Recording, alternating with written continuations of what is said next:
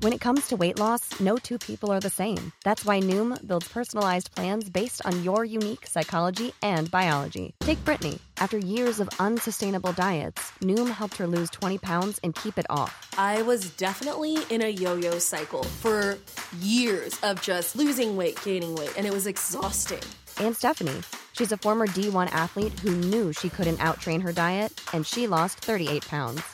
My relationship to food before Noom was never consistent. And Evan, he can't stand salads, but he still lost 50 pounds with Noom.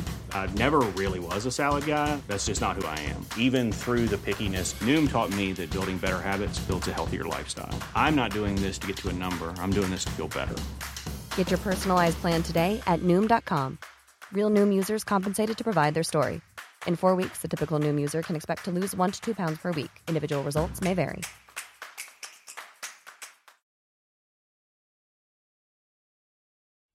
Hey, listeners. Over the holiday break, the What Next feed is bringing you some of our best episodes from 2021. We are taking you back to the stories and the people that helped define our year. And today, we're taking you back to the summer. That's when a defensive end for the Las Vegas Raiders, Carl Nassib, came out as gay. He became the first openly gay active NFL player ever. When I talked with LA Times columnist LZ Granderson, he told me he had been waiting for this day for years. And while he felt joy for finally reaching this milestone, he was also acutely aware of how hard it was going to be for the NFL to put some real muscle into supporting Carl and its other closeted players. Also, quick heads up here, this episode includes some offensive language.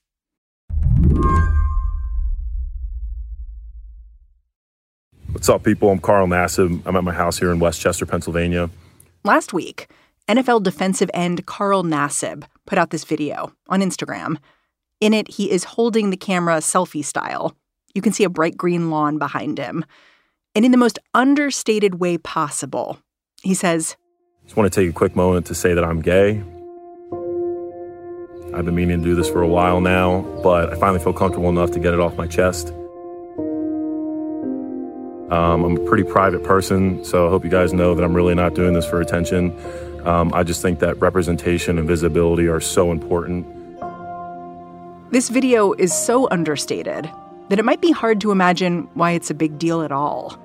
To understand that, you need to know that no other active NFL player has said this out loud before, ever. But retired football players, they have come out. Did you see how handsome he is?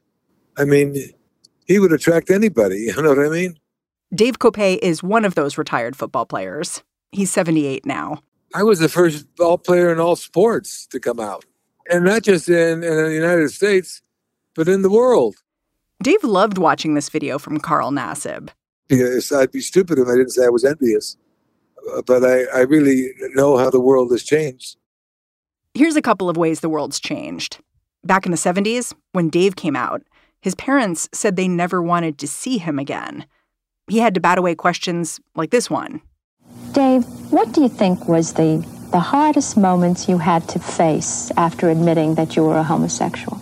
This is an interview Dave did back in the early 80s with a gossip columnist named Rona Barrett.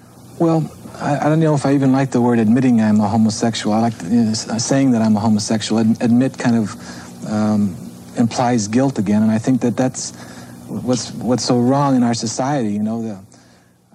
People were kind of blasting me in the newspapers, you know.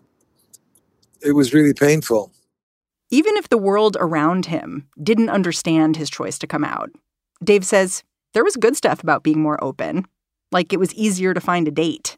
You know, and I was in great shape, too. I mean, it wasn't look like, in those days, my body kind of looked like a statue of Michelangelo, you know.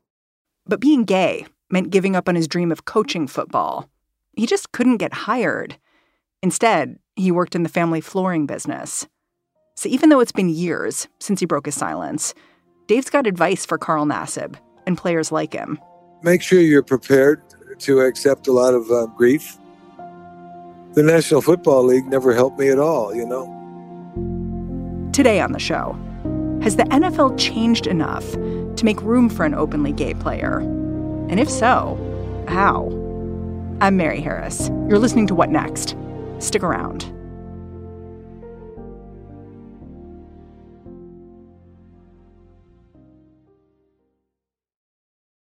This episode is brought to you by Discover. When it comes to your finances, Discover wants you to know they are the credit card that is always there for you. With 24/7 U.S.-based live customer service, everyone has the option to talk to a real person anytime, day or night. Yep, that means no more waiting for, quote, normal business hours just to get a hold of someone. We are talking real service from real people whenever you need it. Get the customer service you deserve with Discover. Limitations apply. See terms at discover.com/creditcard. To understand what Carl Nassib's announcement means for the wider world of sports, I called up LZ Granderson. He's an ESPN radio host and a columnist for the LA Times, and he's gay. LZ says when he heard Carl's announcement, he started crying, called it a dream come true. I had been working at this intersection of sports and politics and this conversation of sexual orientation and gender identity in sports for decades. I've been writing about this since the 90s. All of it geared towards, this notion that one day a man in one of the big three sports would come out while still playing. And that came true this week. So it was like I was happy for Carl. I was more than happy for Carl. I was thrilled for Carl. And then I thought about all the kids this would help. And then I just thought about my own journey. And all of that joy just came out in the form of tears. LZ says even before Carl came out, he was already a notable player. Not because of his size or his play or his salary, but because he was a walk-on to his college football team. Against all odds, he made it to the pros. Walk-ons don't make it to the NFL. Walk-ons don't make it to the team. So he's already a groundbreaking, me against the world and I achieve kind of guy. I really love the fact that he reminds people that he's a walk-on because, it's really easy to see the contract and the numbers attached to it. He's making millions. He was notable before. He's famous now. And everyone knows his name, or at least everyone in sports kind of know his name and know of his story. So it's easy to assume that he has it easier in some ways. And so when he talks about being a walk-on, he's also reminding people that not only was he in the closet, but he was in the closet while fighting for his athletic career and athletic life. He wasn't recruited. He wasn't, wooed. He had to fight and scrap. And so in a lot of ways, all of that blood, sweat, and tears that got him to this place was put at risk by making this statement, because you don't know how people are really going to respond. And to be quite honest with you, we still don't know. He made the statement during the off season. There's still a preseason, a camp. There's still the regular season. And who knows if the postseason is in the future for the Raiders. Hasn't been for a minute, but who knows what may happen and they end up in the postseason. So he still has a lot more things to kind of be the first at doing, right? He came out, but he hasn't been the first openly gay player to play on Sunday yet. That's still to come. He hasn't been the first openly gay player to make a bad play that may have cost him the game. That's to come. He may not have won the game yet. That's to come. So he still has more layers that are going to be peeled in front of the world. And that's risky. Yeah.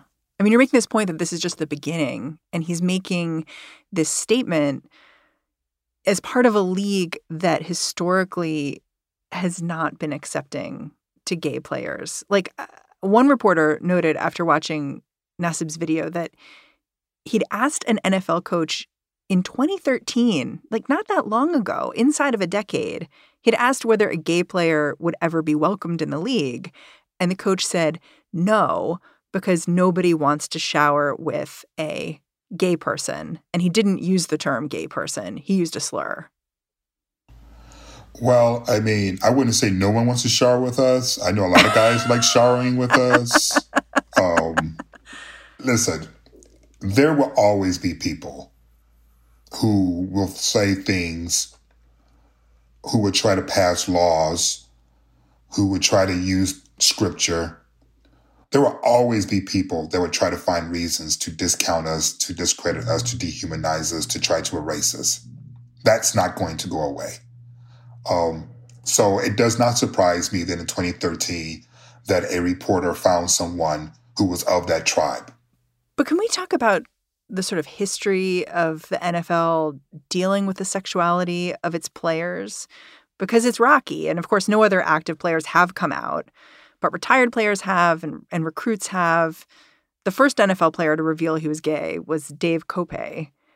Can you talk a little bit about how he did that and how it was received at the time? This was back in 1975, I think. Yep, sure was. First, I would say that the NFL has always dealt with sexuality.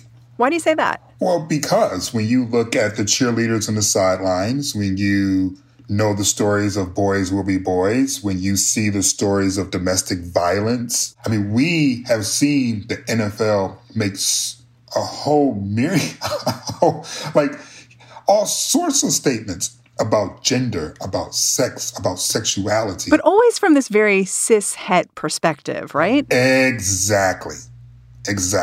And I feel that it's important that we point that out, because there will be some that would say, hey, why do we care about who he sleeps with? It's not a big deal, blah, blah, blah, blah, blah. No, it's not. It is a big deal because straight guys make it a big deal all the time.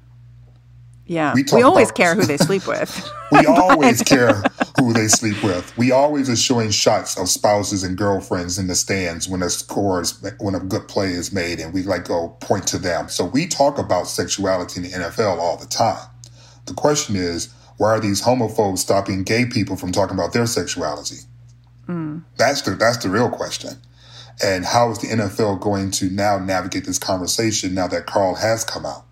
Because they've tried to avoid this conversation, to your point, all the way back in the 70s with Dave Kopay when he came out in his autobiography. How did the league react when he did that? They tried to pretend as if it wasn't there. Even though he also wrote about lovers he had that were in the NFL as well. They tried to pretend like it wasn't there. They tried to pretend like it wasn't there even though Paul Tagliabue, who was a former commissioner of the NFL, had an openly gay son. They try to pretend like it's not there, even though the current commissioner, Roger Goodell, has an openly gay brother. So the NFL has a long and well-documented history of sticking its collective head in the sand when it comes to uncomfortable or controversial issues.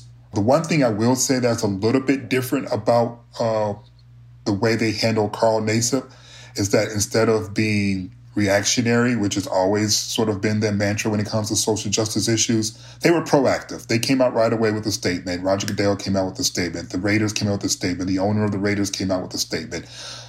They were more proactive in letting their fan base know where they stood, as opposed to some of the other examples I talked about, where they kind of hope it would just go away and then they issue apologies or make strong worded statements when it doesn't go away. So Dave Kopay was the first player to come out as gay. But he wasn't the last. The closest the league came to having an openly gay player on the field, that was back in 2014. That's when Michael Sam, an All-American from the University of Missouri, announced he was gay right before the NFL draft. In the final round, Sam got picked by the St. Louis Rams. He burst into tears, kissed his boyfriend on national television.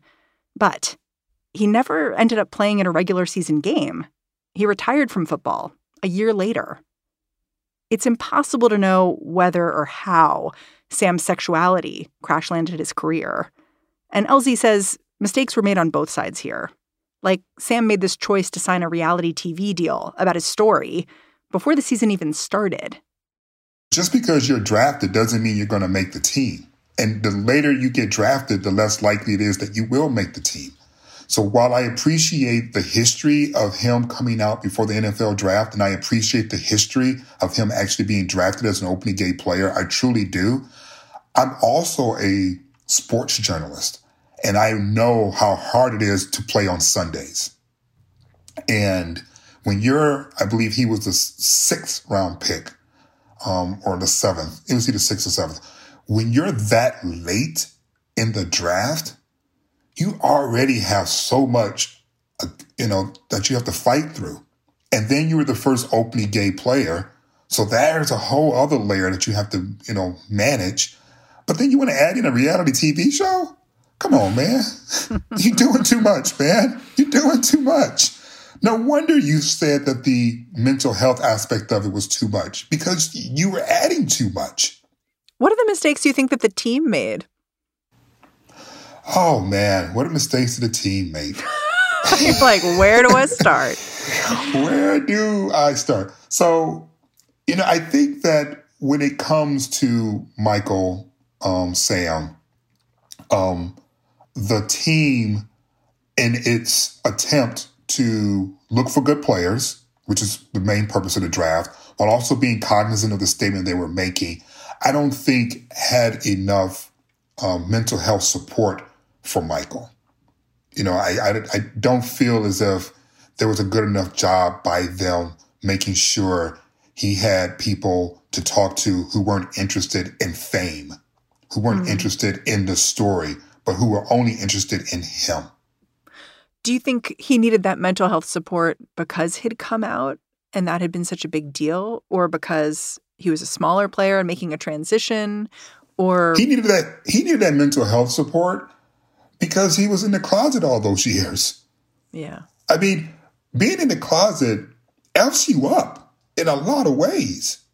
And when you think about some of the things he talked about with his upbringing, where he grew up, the attitudes towards gay people growing up, the fact that he didn't feel as if he belonged. I mean, coming out is a mental health journey. Coming out in front of the cameras is a mental health journey very few people understand. Coming out in the cameras as a football player is a journey hardly anyone has ever understood.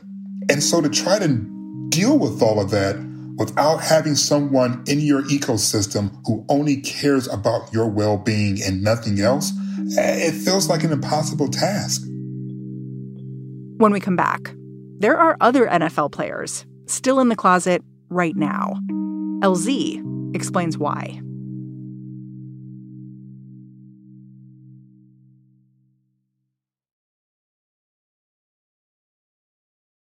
I'm curious whether you would compare the NFL's years-long struggle with closed-mindedness when it comes to sexuality to other struggles the league has had, like with race. Like, I read one sports writer who talked about Dave Kopay, that first NFL player to come out, and how kind of lonely he seemed and how he was abandoned a bit by the league. And compared that experience to Colin Kaepernick, who'd been a darling of the league until he started kneeling. And I wonder if you would put those two things together as well. Yeah, it's sort of what I talked about before, which is their being the NFL, that is, their normal response to controversy is to be silent and hope it goes away. And they only come to the table when there's nowhere else to run and there's nowhere else to hide. And it doesn't matter what kind of controversy. And it does not matter what kind of controversy. Exactly. They believe that the best strategy from a publicity, PR, branding perspective is to wait until it blows over. And, oh, by the way, it's a very successful strategy monetarily. It's a very successful strategy. Why do I say this? Because it still is the number one sport in the country. Their games are still the most watched events on television. The Super Bowl still, attracts like 100 million people viewing. This is not to say the NFL can't change its stance.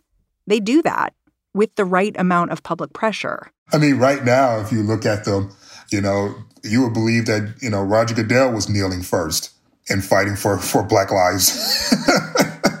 the way they talk about it now. But obviously we know how that story began, right? So they don't lead in this space. But once they eventually are getting there, kicking and dragging and screaming and whatnot, they do lend resources. I mean, they've donated, tens, if not hundreds of millions of dollars now since Kaepernick had, began his protest to causes that Kaepernick, cared about.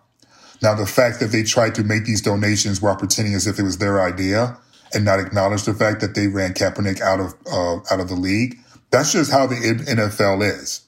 That's continuing to want to move on, put their head in the sand, certainly not address in a real significant way their own infractions. They just want to pick up where the story is today and act as if they've always been there.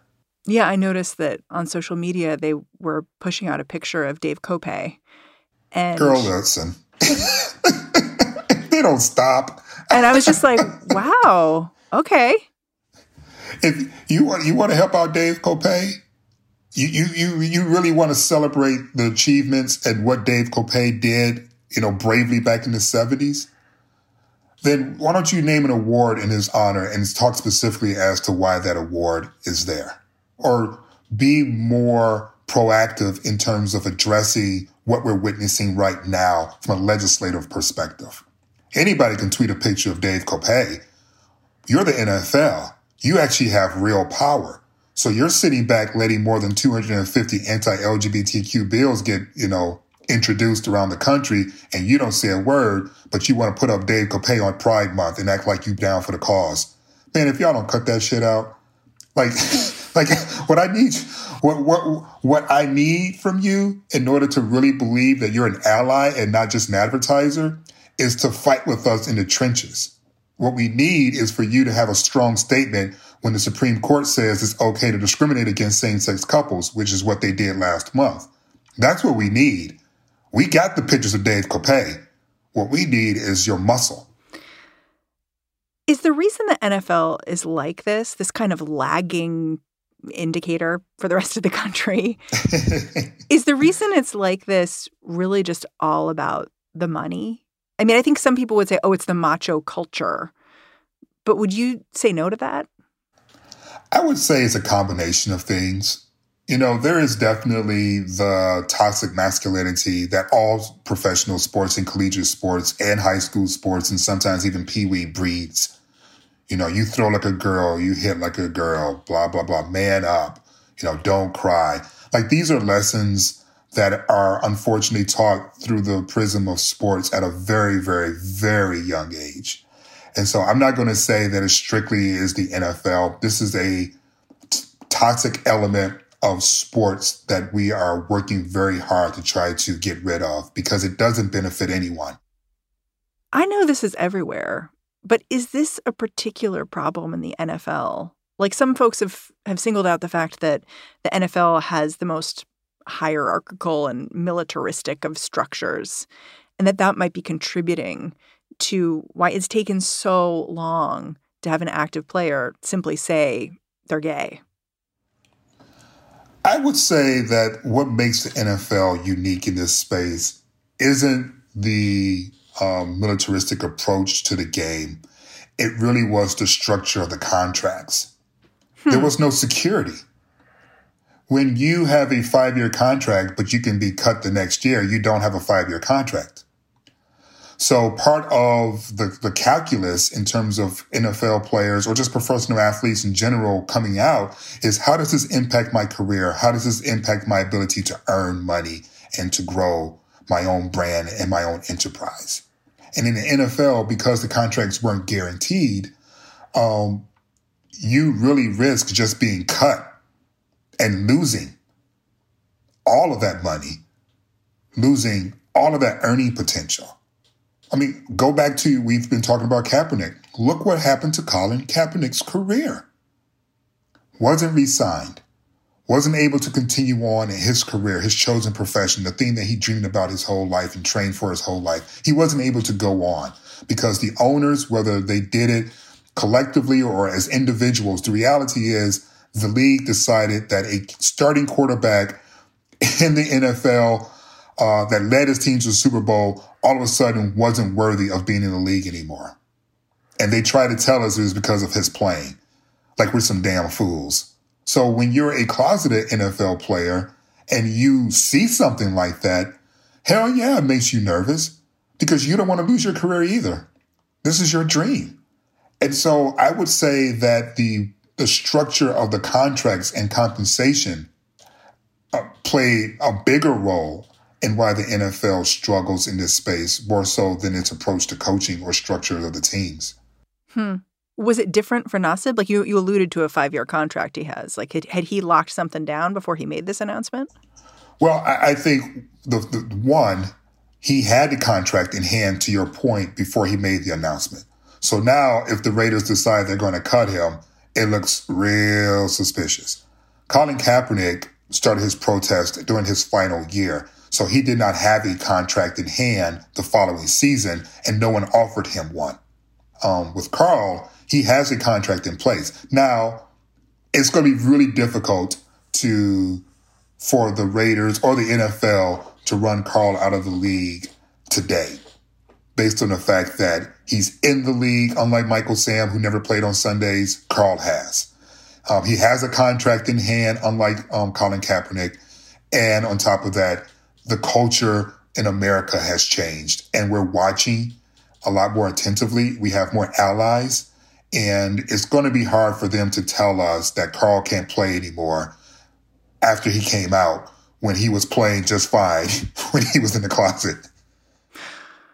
And we should say the reaction to his coming out, it's been overwhelmingly positive so far. I love this fact that in the 24 hours since Carl Nassib became the first active NFL player to come out as gay, the Raiders defensive ends, his jersey was the top selling item across the league. It's a statement. It just means that the public is making a choice and literally voting with their dollars. And God knows the NFL respects that. Yeah, they definitely respect the money. But I would say that we are off to a good start, but this is certainly not the entire story. I know for a fact that there's a lot about the NFL that has changed for the better as it pertains to LGBTQ people and the conversation of equality and participation in professional sports. NFL has changed a lot for the better. But what we don't know is how much has the NFL fan changed. What we don't know is how advertisers are going to really feel about this. You know, I'm sure that they want to, jump full on and, do some rainbow T-shirts and say, yay, gay NFL player, hurrah. But what are they going to do when, people start to organize and say this isn't right? So it's fantastic that they tweeted and hashtag Carl's name and said that we're here for you. But are they here for us is the question. Are they here for the community of which Carl has said that he's a part of now? And we don't know that yet. What happens if, the word faggot is screamed in a football stadium? Are they going to usher that homophobic person out of the building? Are they going to ignore them? Are they going to support the staff that's being asked to usher these people out? Remember, a lot of these people are making very, very little money, and they're ushering, and they are there to help make the experience enjoyable for everyone.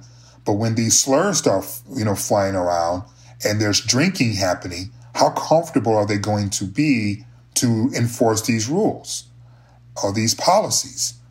And is the NFL prepared to help undergird these individuals so that they do feel comfortable in, enforcing these rules? So there's still work to do, in my opinion, in regards to how the NFL handles this news.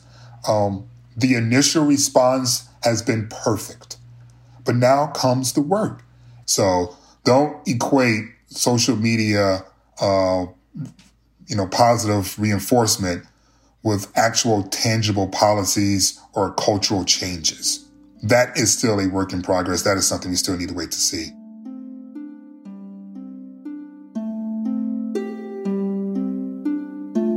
I'm sure there are more gay NFL players we just don't know about. Yes, there are. I can confirm that for you.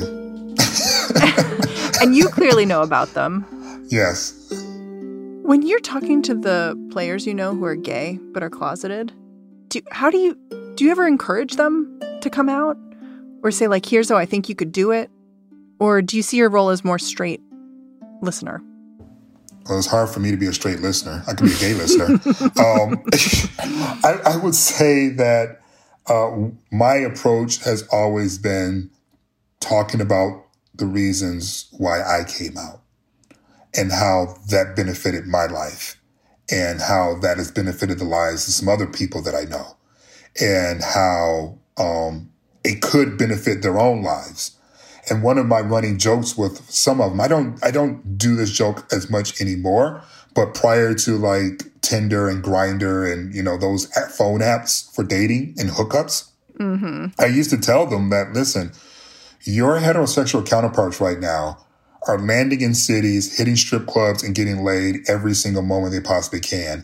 And you're in your hotel room eating, takeout and, hoping no one notices you in your room watching Love, Simon or something. Like, why are you letting them enjoy this time in their lives while you're in your room living in fear? What do they say when you say that? I mean, they laugh, I'm sure. Well, they laugh. We all laugh, and stuff like that. Because what I'm trying to do is bring some levity to it as well. But I am also serious, too. I mean, I've hung out with tons of straight players, particularly in the NFL, and women are just throwing themselves at them, staring from across the room, And you're looking at those guys, like, this could be you, friend. Seriously. I'm like going, seriously, dog, if you go to the Abbey right now, trust, life will be good for you. But you stay here right now, you watch Love, Simon, and, Simon came out, dog. That's at the end of the day. Simon came out. Victor, too. LZ, this has been such a generous conversation. Thank you for having it. Oh, thank you so much, Mary, for having me. I'm super duper uber excited. LZ Granderson is an ESPN radio host and a columnist for the LA Times. He's also the host of his own podcast, ABC News' Life Out Loud with LZ Granderson. Check it out. And that is our show. This episode of What Next was produced by Mary Wilson, Elena Schwartz, Carmel Delshad, Daniel Hewitt, and Davis Land. We miss you, Davis. Every day, we are led by Allison Benedict and Alicia Montgomery. I hope you are enjoying the holidays. I'm Mary Harris. We will be back with a brand new episode January 3rd. Catch you then.